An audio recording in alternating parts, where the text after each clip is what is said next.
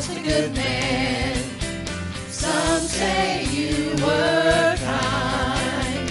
Some say you are in the grave. But I say you're alive.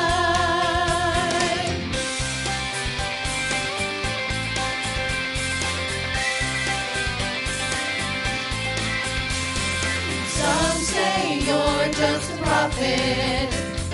Some say you were wise. Some say you were just a man. But I say you are God. You are my God. I will shout your fame to all the earth. I will lift your name on high. And the world will know your greatness. You are my God. I will shout your fame.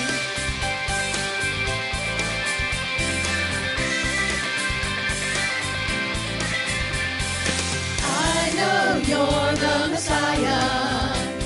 You gave your life for me. I know you're the only way. Jesus, you are God. You are my God. I will shout your fame to all the earth. I will lift your name on high. And the world will know your greatness.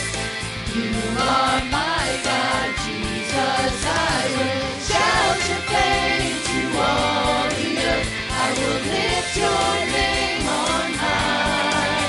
I will show the world your goodness as I live a life that shouts your fame. Jesus, I decide to live a life that shouts your fame. Jesus, I decide to live a life that shouts your fame. Jesus, I decide to live a life that shouts your fame. Jesus, I decide to live a life that shouts your fame. Shout your fame. Shout your fame. Shout your fame.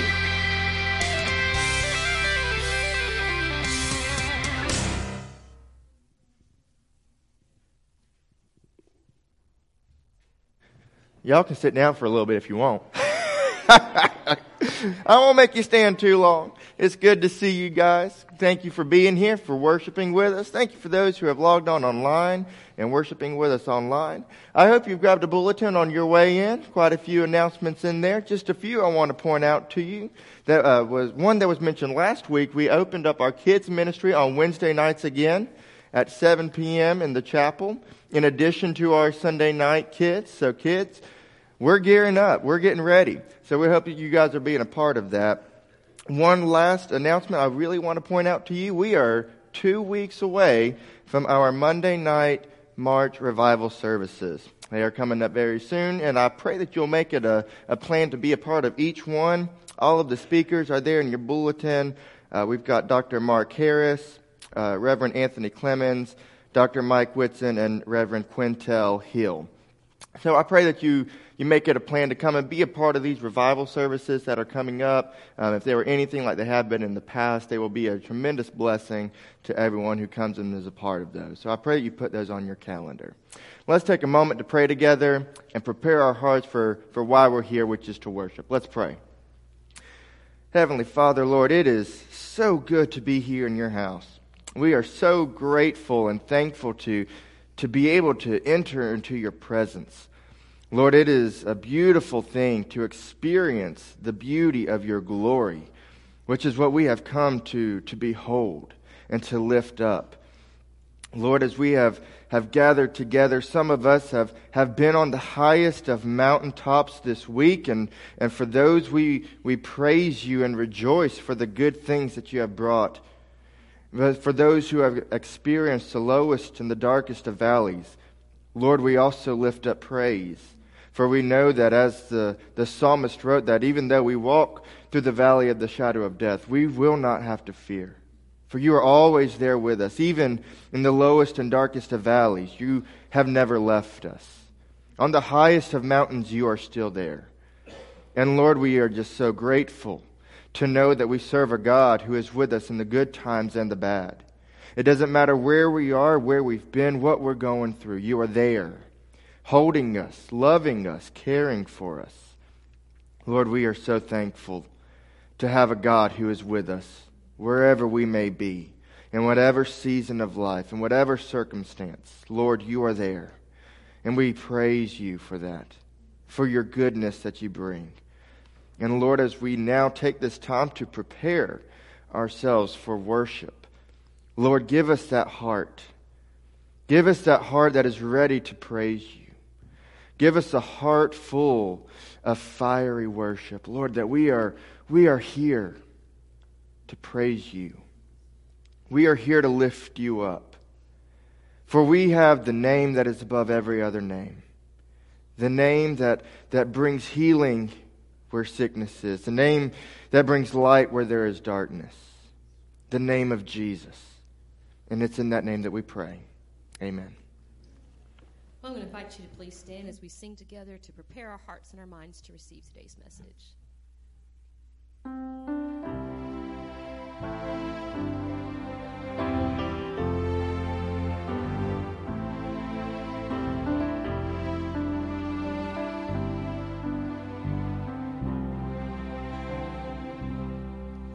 Though the nations rage, kingdoms rise and fall, there is still one King reigning over all. So I will not fear, for this truth remains, that my God is the Ancient of Days.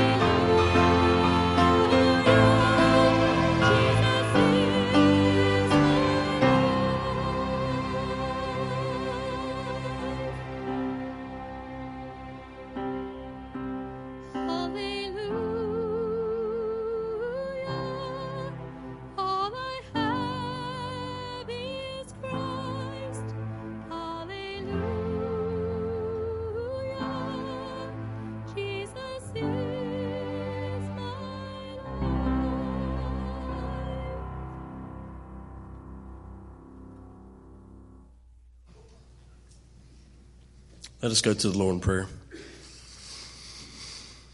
Our Father, we just thank you so much for this day to be in your house, to worship your holy name, God. We're just so in debt to you, and we're just so thankful for what you have done for us.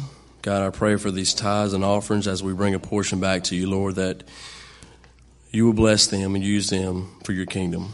I ask all these things in your name. Amen. You may be seated.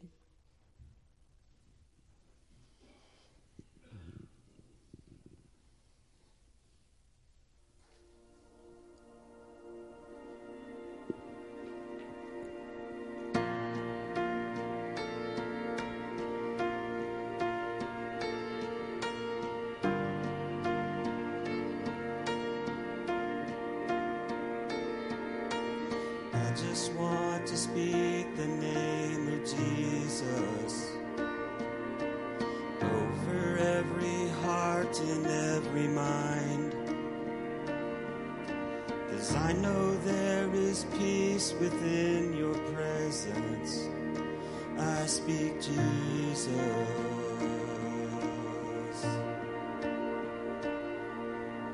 I just want to speak the name of Jesus till every dark addiction starts to break, declaring there is hope and there is freedom. I speak Jesus. 'Cause your name is power, your name is healing, your name is life. Break every stronghold, shine through the shadows, burn like a fire. I just want to speak the name of Jesus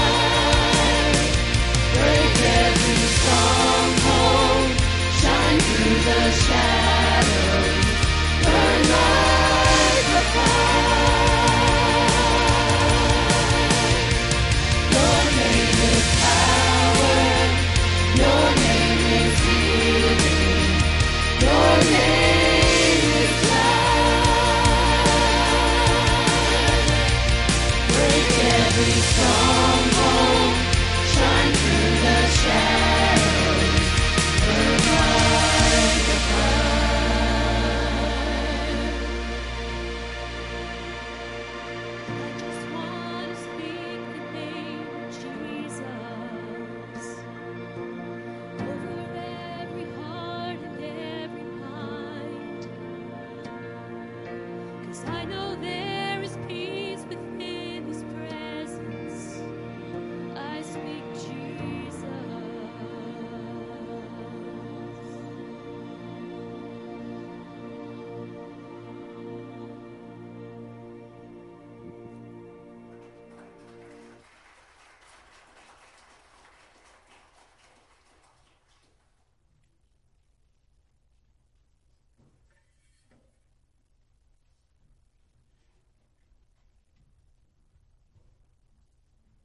Amen. Well, it's my joy to introduce our guest speaker for today. I am very thrilled and honored to be able to be back in the pulpit here and be able to preach in Pastor Tommy's absence.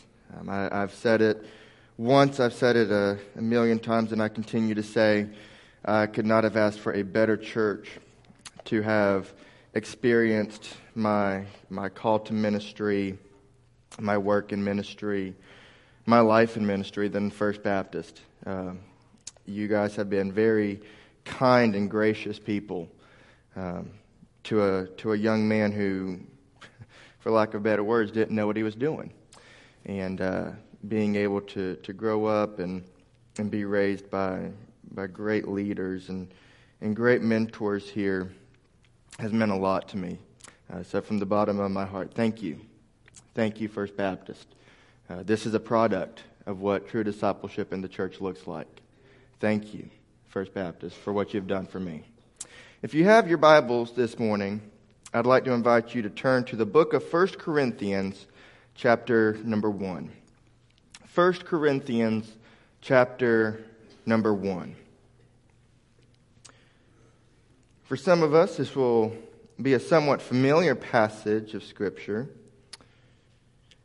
And it may seem kind of odd as to why we are looking at this passage, but as the Lord had laid this passage on my heart and through the study it has impacted me, and I pray that it has the same effect on you.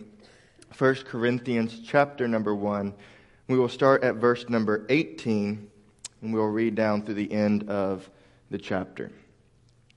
The Apostle Paul, as he writes to the church in Corinth, under the inspiration of the Holy Spirit, writes these words. For the word of the cross is foolishness to those who are perishing. But to us who are being saved, it is the power of God. For it is written, I will destroy the wisdom of the wise, and the cleverness of the clever I will set aside. Where is the wise man? Where is the scribe? Where is the debater of this age? Has not God made foolish the wisdom of the world? For since in the wisdom of God, the world through its wisdom did not come to know God, God was well pleased through the foolishness of the message preached to save those who believe. For indeed, Jews ask for signs and Greeks search for wisdom. But we preach Christ crucified, to Jews a stumbling block and to Gentiles foolishness. But to those who are the called, both Jews and Greeks, Christ the power of God and the wisdom of God. Because the foolishness of God is wiser than men, and the weakness of God is stronger than men. For consider your calling, brethren, that there were not many wise according to the flesh, not many mighty, not many noble. But God has chosen the foolish things of the world to shame the wise. And God has chosen the weak things of the world to shame the things which are strong. And the base things of the world and the despised God has chosen. And the things that are not, so that he may nullify the things that are, so that no man may boast before God. But by his doing you are in Christ Jesus, who became to us wisdom from God and righteousness and sanctification and redemption, so that, just as it is written, let him who boasts, boast in the Lord. Let's pray together. Lord, as we have proclaimed the majesty and glory that is your name, that your name is the most powerful name to ever be uttered by men. That your name is the highest name that can ever be given. That your name is the only name that can bring life from death. Now as we come to your word, we continue to proclaim your name. We continue to proclaim your glory. And as we do, Lord, our prayer is that we would be changed and transformed through your word. That as we proclaim your glory, as we proclaim your name, your Spirit would just move within us. That we would not be the same as when we came here today. But as we leave, we resemble more and more the very image of Jesus Christ. This is our prayer in his name. Amen. For those of you who keep up with these certain dates on the calendar, some of you will note that Lent, the season of Lent, starts this week on Wednesday. We celebrate Ash Wednesday, the beginning of the Lenten season. For those of you who don't know what that is, it's as Advent is a season of preparation for Christmas, so Lent is a season of preparation for Easter. It's a time of fasting and prayer, of a time of repentance, a time of Bible study, a time of developing more closely your relationship with the Lord. And throughout history, within the season of Lent, the cross has played a significant symbol. As we approach the Easter season and as it is coming up, we no doubt continue to remember the cross. However, for many years, even up to even today's time right now, for some time the cross has slowly been pushed and pushed and pushed farther into a very dark background. It's something that not many people like to mention, something people don't like to talk about much anymore. Ironically, you have people today, even lost people, who wear necklaces that have the symbol of the cross on it. I asked a young gentleman who just happens to be a lost person. I asked him one time why he had the cross necklace on. Why do you find that so interesting? To most people, it's just the most famous Christian icon they can think of. If I just have it, then it should be enough for me. But they don't understand the true significance of what the cross is. And the truth of the matter is that when you talk about the cross, there's many people that bring up these different ideas about the cross. Theologian A.W. Tozer refers to these as new crosses. Listen to what the man says. The old cross slew men. The new cross entertains them. The old cross condemned. The new cross amuses. The old cross destroyed confidence in the flesh. The new cross encourages it. There, as this theologian tells us, there's new crosses everywhere. Everywhere you look, there's people who have this idea of a cross in front of them. What kind of new crosses are there, you may ask and wonder? Well, we have the cross of addiction, the cross of indulgence, the cross of self-help, the cross of pride. Some of our favorites, the cross of tradition, the cross of complacency. There's many different new crosses out there that people are following and people are going after and looking to. But the truth of the matter is there is only one true cross. And it is the cross of Calvary. Only one of these crosses is true. And as people who bear the name Christian, we of all people should uphold that one true cross. We of all people should boldly show and proclaim this cross as we live our lives. Why, you ask? Because the cross is sufficient. What do I mean by that? The cross is enough for anything and everything that people face in life. If anything was to come our way, where would we go? To the cross. If anything good came in our lives, what would we try to lift up? The cross. The cross is truly sufficient. In our time together, as we look at this passage in 1 Corinthians, I want us to see how Paul shows us 3 reasons why the cross is enough. Number 1, the cross is enough because of its power.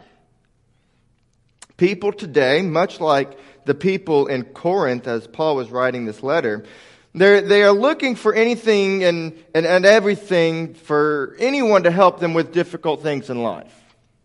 For the people in Corinth, Corinth was known as the sin city of the known time.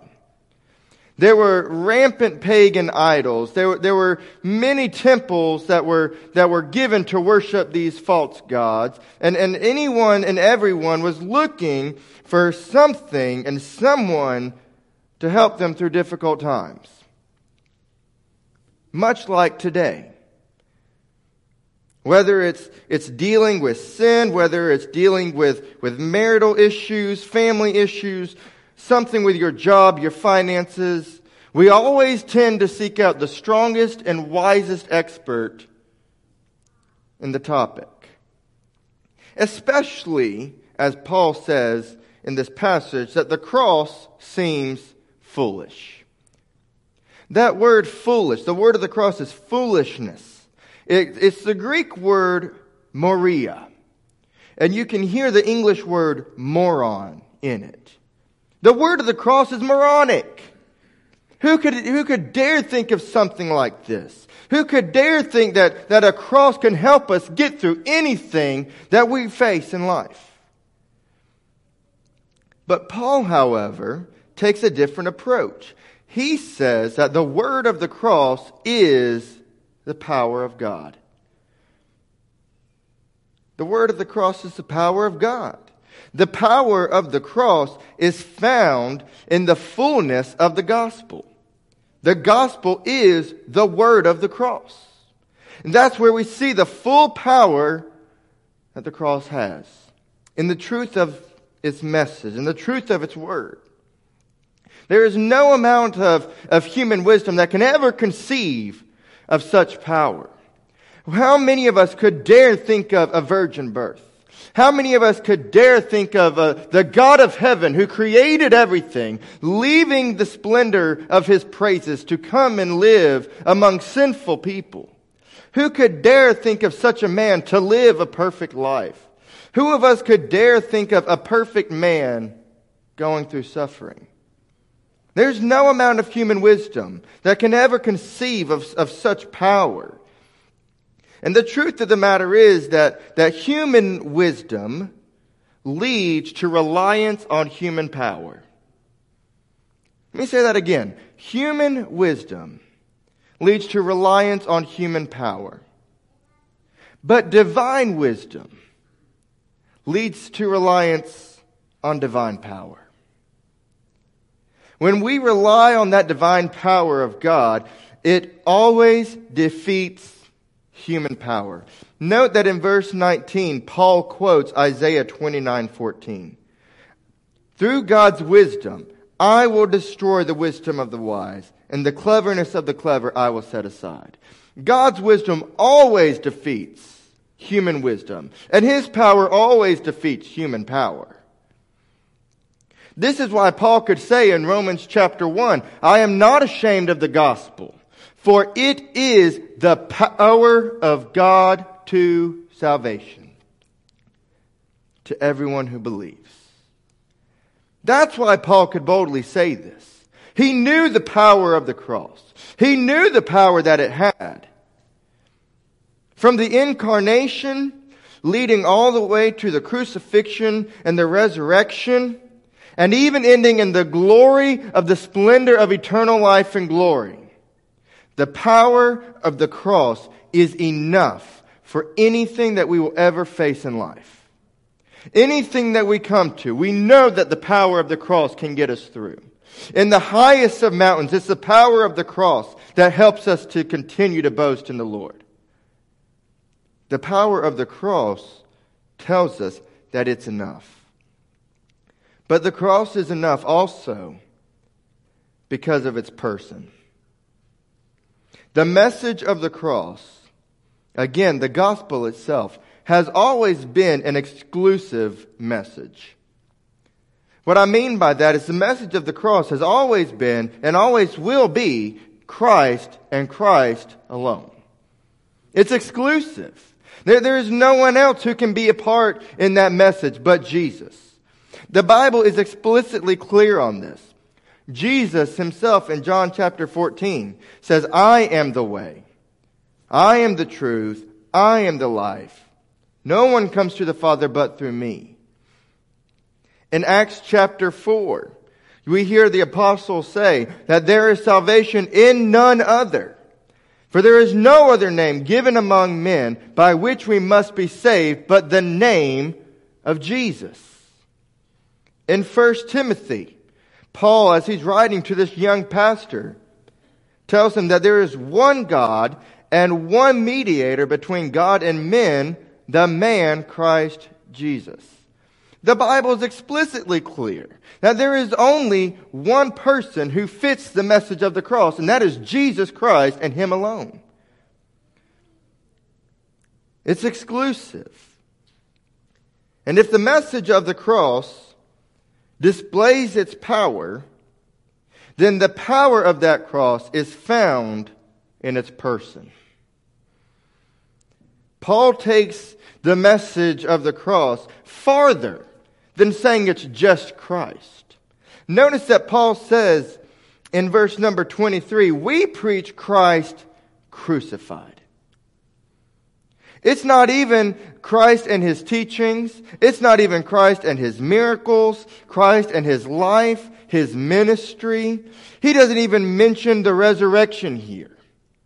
But he mentions Christ crucified. As glorious as the life and resurrection of Jesus is, Paul is bold in saying, we preach Christ and Him crucified. Why would Paul use such strong language here? Especially since he says that this is a stumbling block to Jews and foolishness to Gentiles. I mean, what kind of God would leave heaven just to tell us that life can come through death? Even when death and oppression are all around us. Think of the Jewish people when Jesus is talking about all these things. What in the world is this man saying? That He's going to come set us free through death. We didn't ask for someone to die. We asked for a strong and mighty Messiah to take us free from the Roman oppression we're in. The Gentiles. What kind of a Savior is He that hangs on a cross? Especially when Paul in the book of Galatians says, cursed is he that hangs on a cross. Quoting from the Old Testament. What kind of Messiah is that? How can He be esteemed as a Savior if He's hanging dead? To the lost, Christ crucified is the most absurd message to ever be uttered by anyone. When we were lost in our sins, Christ crucified was the most absurd message we could ever think of.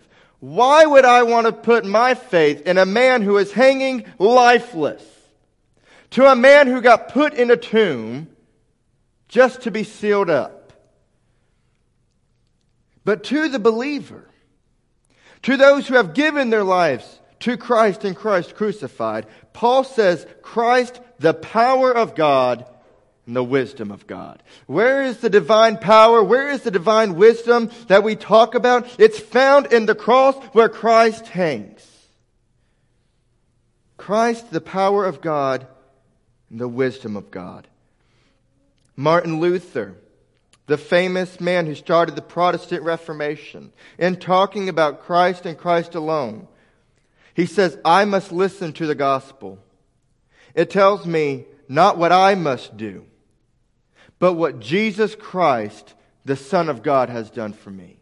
That is the person that makes the cross enough. Not what I can do, but what He has already done through the power of His cross.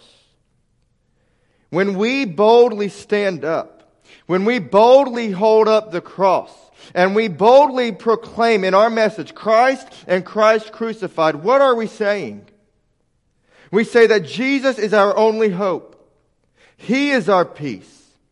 He is our joy. He is our comfort. He is our advocate with the Father. He's our deliverer. He's the Redeemer. He is our light in the darkness. He is everything. That's what we proclaim when we proclaim Christ and Christ crucified. Paul, as he continues writing in chapter 2, he says, I determined to know nothing among you except Jesus Christ and Him crucified. In other words, even when Paul was in Corinth, the only message that he ever preached was look to Christ and Christ on the cross. Look at Him hanging there.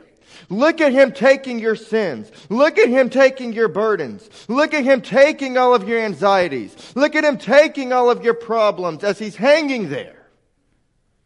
Because He's enough. He is sufficient. As we rejoice in the truth of the power of the cross, and we relish that it can get us through anything, we are looking up at nothing else but seeing our Savior hanging there, saying, I love you. I love you. Isn't that what Paul said in Romans 5? That God showed His love to us. That while we were in sin, while we were still fighting against Him, while we were still running away from Him, Christ died for us. Praise God for Jesus Christ. Praise God for Christ crucified. Why is the cross enough for us? Not just because it's powerful, but looking at the person Himself. Looking at Jesus, the one who took the cross for us. Paul continues as he writes this passage and tells us that the cross is enough because of its power, because of its person, but because of its purpose. Once we see and understand the power and the person of the cross, we then begin to understand the purpose of the cross. And in the passage that we read together, Paul gives us a twofold purpose of the cross. Number one, Paul tells us that the cross is to display God's sovereignty. What do I mean when I say God's sovereignty? Simply that God is in control. He's all-powerful. He holds everything together and orchestrates everything according to His great will. He is the all-sovereign God. Man has a tendency to think things should operate a certain way, especially when God has other plans. We think to passages like Isaiah 55, where God says that your ways are not my ways. Your thoughts are not my thoughts. My ways are higher than yours, and my thoughts are higher than yours. We get to passages where Jesus teaches. Matthew chapter 5, for example, sticks out to me. Jesus teaching not just His disciples, but the multitudes on the mount. Says, blessed are the poor. Blessed are the hungry and thirsty, the humble, the meek. Blessed are those who are persecuted. Who would dare think of that? And the truth of the matter is here that the gospel message is completely contrary to the message of man. Not only does the gospel take all power away from us to save ourselves, but the gospel limits those who can receive it. No, that's a shocking statement there. Let me explain what I mean. Listen to this encounter from Mark chapter 2. Jesus has called Matthew, the tax collector, to come and follow him. And the Bible says in Mark chapter 2, when the scribes of the Pharisees saw that he was eating with the sinners and the tax collectors, they said to his disciples, "Why is he eating with tax collectors and sinners?" And hearing this, Jesus said to them, "It's not those who are healthy who need a physician, but those who are sick. I did not come to call the righteous, but sinners." The gospel limits those who can receive it. If you think you're not even lost, what's the purpose in trying to be found? If you think that you've got it all together, what's the point of looking to the cross? What's the point of the gospel? If you're not messed up, if you haven't done anything wrong, if you're a good person, then what's the need for someone to say, "I'm going to take the bad things you've done"? Jesus himself said, "I didn't come to call righteous people. I didn't come to call good servants. I didn't come to call those who are good in their community, those who have a good name, those who do all these things. I have come to call sinners." That's the gospel. It limits those who can receive it. In order to take on the truth of the gospel, you have to know you are lost in sin. And you can't save yourself. There's no amount of good you can do. There's no amount of places you can go. There's not any amount of church services you can sit in. There's not an amount of prayers you can pray. No amount of scriptures you can study through. The only way you can be saved is to realize you can't do it. But there is someone who can.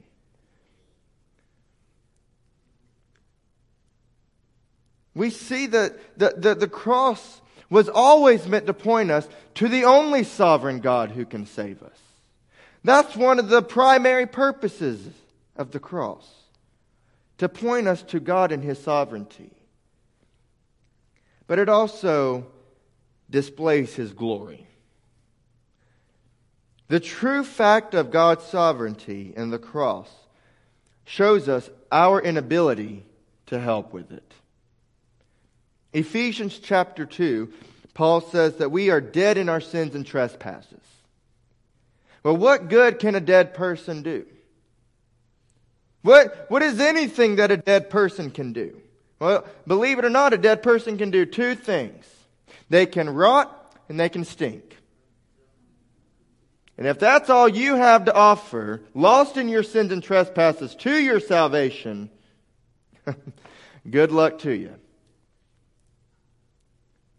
We can't help with the cross. There's nothing that we can do in and of ourselves to save ourselves, let alone anyone else. Once we acknowledge that it is God and God alone, as Paul says in Philippians chapter 2, who is at work in you both to will and to work for His good pleasure, and we take the focus and the work off of ourselves, then He gets the glory that He rightfully deserves. We have to acknowledge that there is nothing that we can do. There is no amount of good that we can offer. Isaiah goes as far to say that our good deeds that we try to bring and offer are as nothing but filthy rags.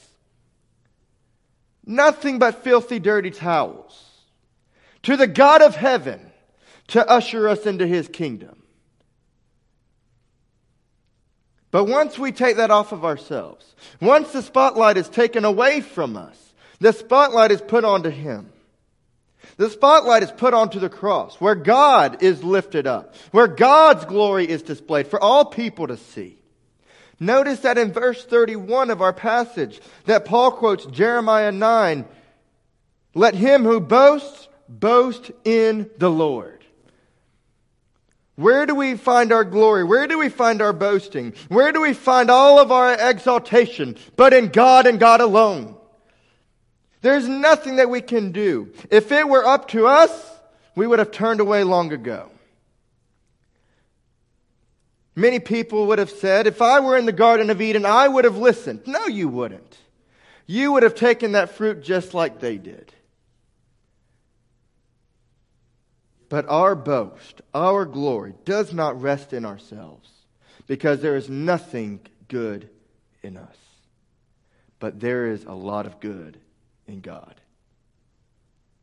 The cross shows His sovereignty. The cross is the biggest display of His glory.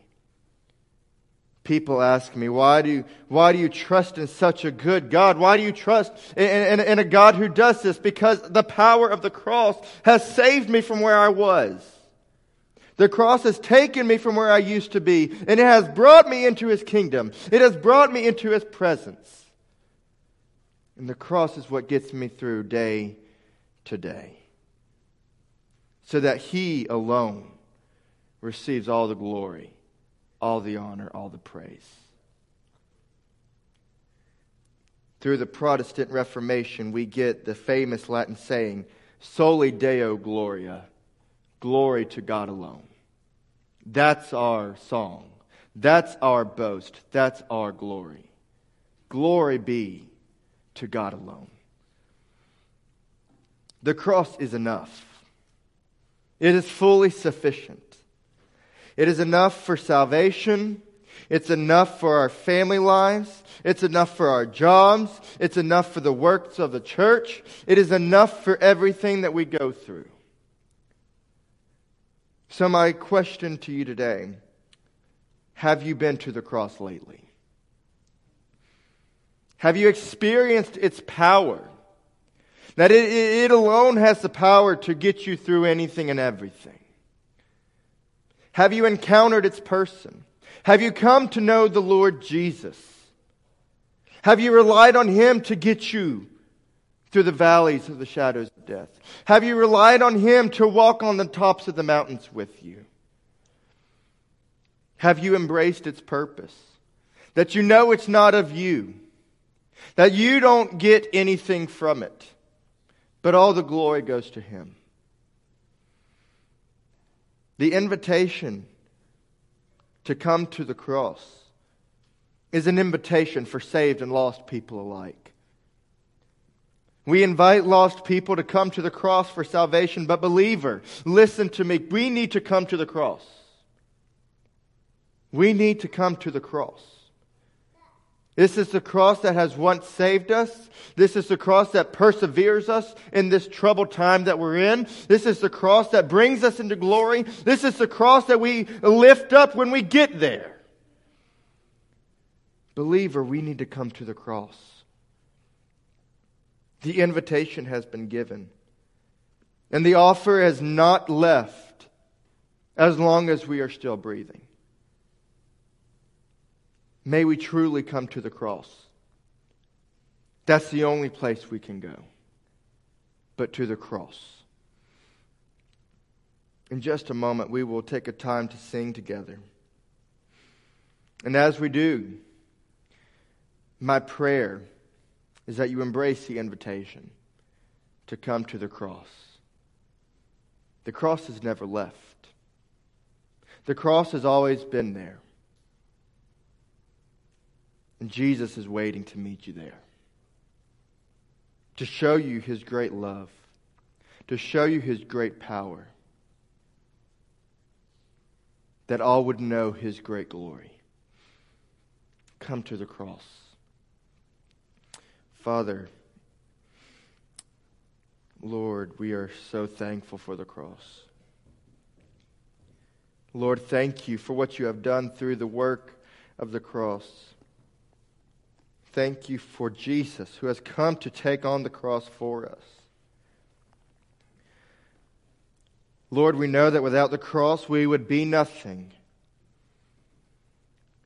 We would be destined and doomed to die a sinner's death.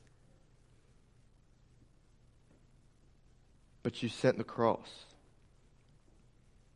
You set the cross in motion before we were even a thought in our parents' eyes. Before the world was even spoken into existence, the cross was standing. Lord, we know that the cross is enough. That it is fully sufficient. We need run nowhere else. We need look nowhere else but to the cross. For it's in that cross that has the power to save us. It's the power to rescue us from the domain of sin. It's the power to get us through trial and tribulation. The person who hung on that cross is a person that can be none other but your Son. Your Son who alone is the source of our salvation. Your Son who alone is the only powerful one to rescue us. Lord, as we come to the cross, may we lift up your glory, not to boast in ourselves, not to say of anything that we have done, ever could do, but what you have done for us. Lord, there's so much that we could offer. There's so much we could try to pay back, but no amount will ever match up to the cross. So, Lord, may our offerings be our lives. May our offerings be lifting up your glory as we seek to obey you, as we seek to follow after you. Thank you for the cross. As we enter to this time, Lord, move within us. Speak to our hearts. And as you speak, may we obediently respond to you in faithful obedience. Do in this time as only you will, is our prayer in Jesus' name. Amen. Would you stand and join us?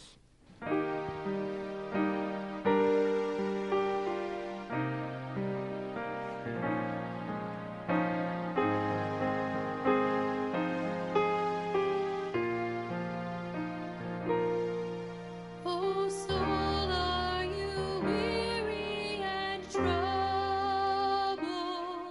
No light in the darkness you see. There's light for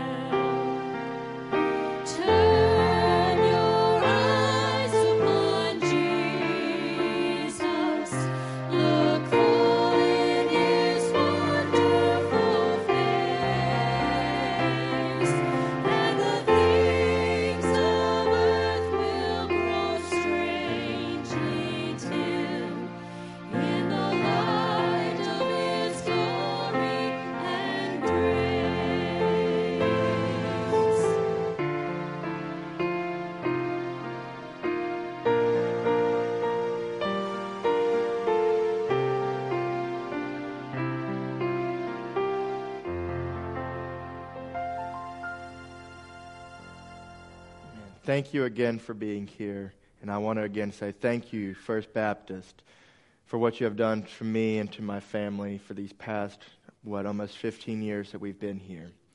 We are so grateful for each and every one of you and the impact that you've made on our lives. Thank you. Would you mind closing us in prayer, Miss Nancy? Thank you. Let's pray. Gracious God, we just thank you for the words, the message that we have heard today. Lord, let us take it to heart. And God, as we enter into this season of Lent, let us look to the cross and remember, God, what it means to us as your children. That it is not a symbol of death, it is a symbol of your amazing love. Lord, let us take that message with us now as we go our separate ways so that we can spread our light in a very dark world. And so, Lord, that we will be closer to you and help draw others closer to you as well. God, we love you. We thank you for your blessings and the ways that you show us that you love us each and every day. In your name we pray. Amen.